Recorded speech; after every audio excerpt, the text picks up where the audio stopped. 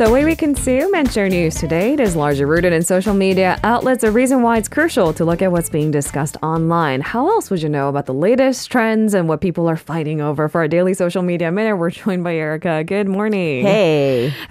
Sometimes social media is kind of like a dumping ground for all of our emotions. Do we project at all? I think so. And none of us are guilt-free of that. Very, very true. All right. None of that, because there is a lot to celebrate and look forward to, like the Busan International Film Festival, for example, and the recent 2022 Park Kyung-ni Literary Prize. Yes. This year's recipient for the International Literary Prize will be awarded to Lebanese-born French novelist Amin Malouf. And the Toji Cultural Foundation made the official announcement just yesterday. In case some of our listeners from abroad may not know, Park Kyung-ni was most noted for Toji. That's right. The Park Kyung-ni Literary Prize was established in 2011 to honor the achievements of writer Park Kyung-ni, who is a towering figure in Korea's literary scene. The late writer was best known for her 16-volume epic saga, Toji, or The Land. She passed away in 2008. Now, the Park Kyung-ni Literary Prize is the first international literary award to be established here in Korea. The winner receives a cash prize of 100 million won, roughly $72,000. Toji might be Korea's equivalent of the fall of the Roman Empire. Yep. It's massive, and everyone who's read through it tells me it's excellent. I've been gifted the 16-volume epic saga. Highly recommended. It's beautiful. Yeah. Erica, where do I start? But it's a journey. You have to pick it up and then and then start. one by one. Yep. There was also a TV drama adaptation. There was. And it was just as famous, I think. Now, let's talk about the novelist who won this year, Lebanese-born French author by the name of Amin Malouf. Yes, Malouf was born in Beirut, Lebanon in 1949. He served as the director of An Nahar, which was an Arabic language daily newspaper published in Beirut, Lebanon in the 1970s. He served as director until the civil war broke out in Lebanon in 1975, and he ended up moving to Paris the following year, where he continued to work in the field of journalism. He was editor-in-chief for a while of a magazine called Jeune Afrique, and he made his literary debut in 1983 with his historical essay titled The Crusades Through Arab Eyes, which is one of his best-known works to date. Now, he has numerous recognitions and awards under his belt. He was awarded the National Order of Merit by the French government in 2020. Last year, he was honored as one of 12 authors for the inaugural Royal Society of Literature's International Writers Program, along with Korean-American poet Choi Don-mi. The thing is, taking a look at past recipients who he sits amongst, I think that's just as important to talk about the International Prize. That's right. So past recipients of the Park Kyung-ni Prize include Korean literary heavyweight Chae In-hoon, a Russian novelist Lyudmila Ulitskaya, American writer Marilyn Robinson, Kenyan author Ngugi wa Thiong'o, and Albanian novelist Ismail Kadare. And this year's award will be conferred on October 13th.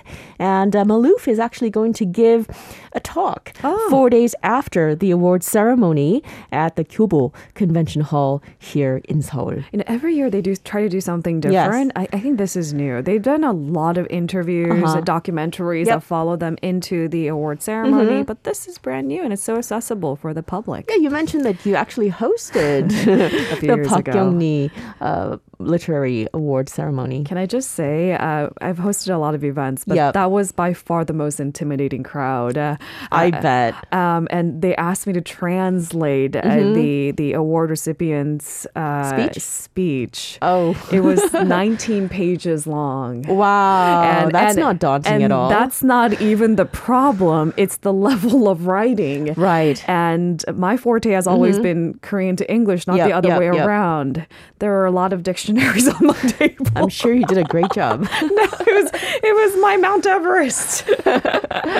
But it is a celebratory event. Some of the greatest minds in literature in Korea, abroad, they come to the ceremony. So it's an exciting event, the 2022 Park Kyung-ni Prize. Yes. All right, let's move on to something that is also just as massive, celebrated. Well, fall is here, and that means Busan is going to host Asia's biggest film festival, the Busan International Film Festival, the 2022 iteration. It's going to resume in full capacity next month in October, and that includes the opening and closing ceremonies. It's been a while. Can I just say, because that's a star-studded affair, if you're there, it is about the after parties, it is about the opening ceremonies and being a little bit starstruck on the red carpet. Yep, that's right. There's a lot of space for the general public as long as you get, snag some tickets to do some star seeking. All right, so have the dates been confirmed? Yeah, this year's film festival will be held from October 5th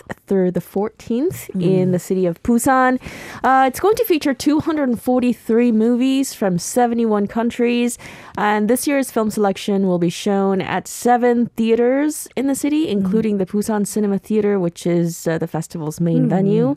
Organizers said all planned events and screenings will be held at full capacity with 100% seating available as in the pre-pandemic years. I don't know how I feel about that, Erica. I've grown so used to keeping a seat empty, and I kind of like the distance. Yes. I mean, last year, the in-person opening ceremony took place in strict compliance with social distancing guidelines. Exactly. So middle seat vacancy rules were imposed at all indoor movie theaters, and Biff was not an exception. No. Do we have any further information on the opening, closing pieces of the year? Because when there's hundreds of films being shown, it could be daunting. That's right. So the Iranian drama film titled Scent of Wind by Hadi Mohage will open this year's festival. A Man by Japanese director Kei Ishikawa will be shown last. 2 films will be shown at the prestigious gala presentation. They include Nobody's Hero by Alain Guiraudie from France and Scarlet by Pietro Marcello from Italy. Here's the thing, guys. If you are new to an international film festival, opening closing films is the perfect place to start. Very, very good. They go through weeks of curation to pick the first and the last. So there you have it. How many films are competing in the competitive new currents category? 20 films will be competing this year for the prize. They include A Wild Rumor by Korean director Lee Jong-hong, Shivama by Jaishankar Aryar from India, and 1001 Nights by Na Kubota from Japan. Now, 9 drama series, including Korean director Lee Junik's Yonder, Japanese filmmaker Takeshi Miike's Connect, and Lars von Trier's miniseries The Kingdom Exodus will be shown at the on-screen category. From what I told, the on-screen section is quite new compared to the late night screenings or even the new current section. That's right. The category, on-screen category, was launched just last year to introduce quality original series produced by streaming platforms, including Netflix. Some adapt, some fight back. Yep. Can fights back. Biff has embraced it. Yes, it looks like it. Because it is also a competition between these film festivals. So what is your identity going forward? I think Busan wants to be much more inclusive and young. So. Yep. All right, there you have it. Coming up in October. Very exciting. And on to our final buzzword of the day. Oklahoma news anchor suffers beginnings of stroke while reporting live. This is not the first time I've seen news like this because I think it was like about 10 years ago. A news reporter in America, she actually suffered a stroke while reporting live on television. And just recently, a morning news anchor in Tulsa, Oklahoma, suffered the beginnings of a stroke while she was broadcasting live. She is thankfully currently recovering, and she shared her updates on Facebook saying that she's okay. How the past few days have been a little bit of a mystery to her, but doctors believe that she had the beginnings of a stroke while on air, and she says she's very sorry, to the viewers to have witnessed what they saw.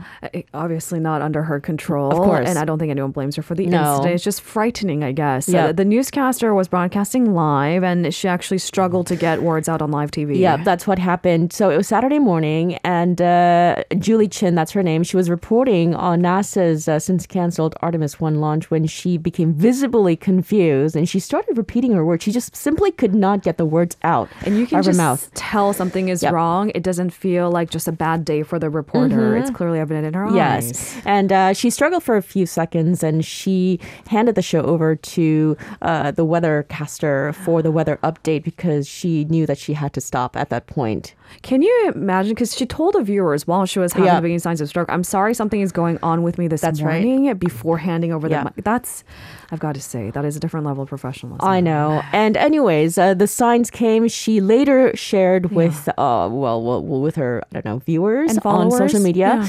that she felt great before the show, but over the course of just several minutes during the broadcast, things started to happen, including losing partial vision in one eye. A little bit later, her hand and arm went numb, and she knew she was in trouble when her mouth would not speak the words that were right in front of her on the teleprompter. This is so frightening on It so really many is. different Yeah. levels. And because, I mean, even a veteran host or reporter in front of a camera, sometimes you just have bad days. Yep.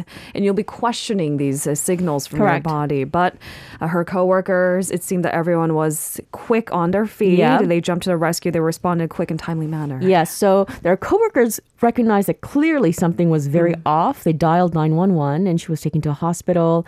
Now, symptoms of a stroke can include trouble speaking and understanding what other people are saying, paralysis or numbness of the face, arm, or legs, problems seeing in one or both eyes, a sudden severe headache accompanied by dizziness or even vomiting, and trouble walking as well. If you feel that something is wrong, Yeah. I know that we're living in tricky times during the pandemic, but Yep. seeking medical help there is no overcalculation. Just call them. Yes. Call them and get to the Immediately. hospital.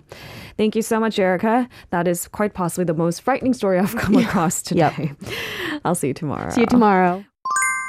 If you're listening to our program using the podcast service, just a reminder that we do go live Monday through Friday, 7 a.m. Korea Standard Time. So tune in and help us make the show more informative by giving us your input. See you bright and early on Good Morning Seoul.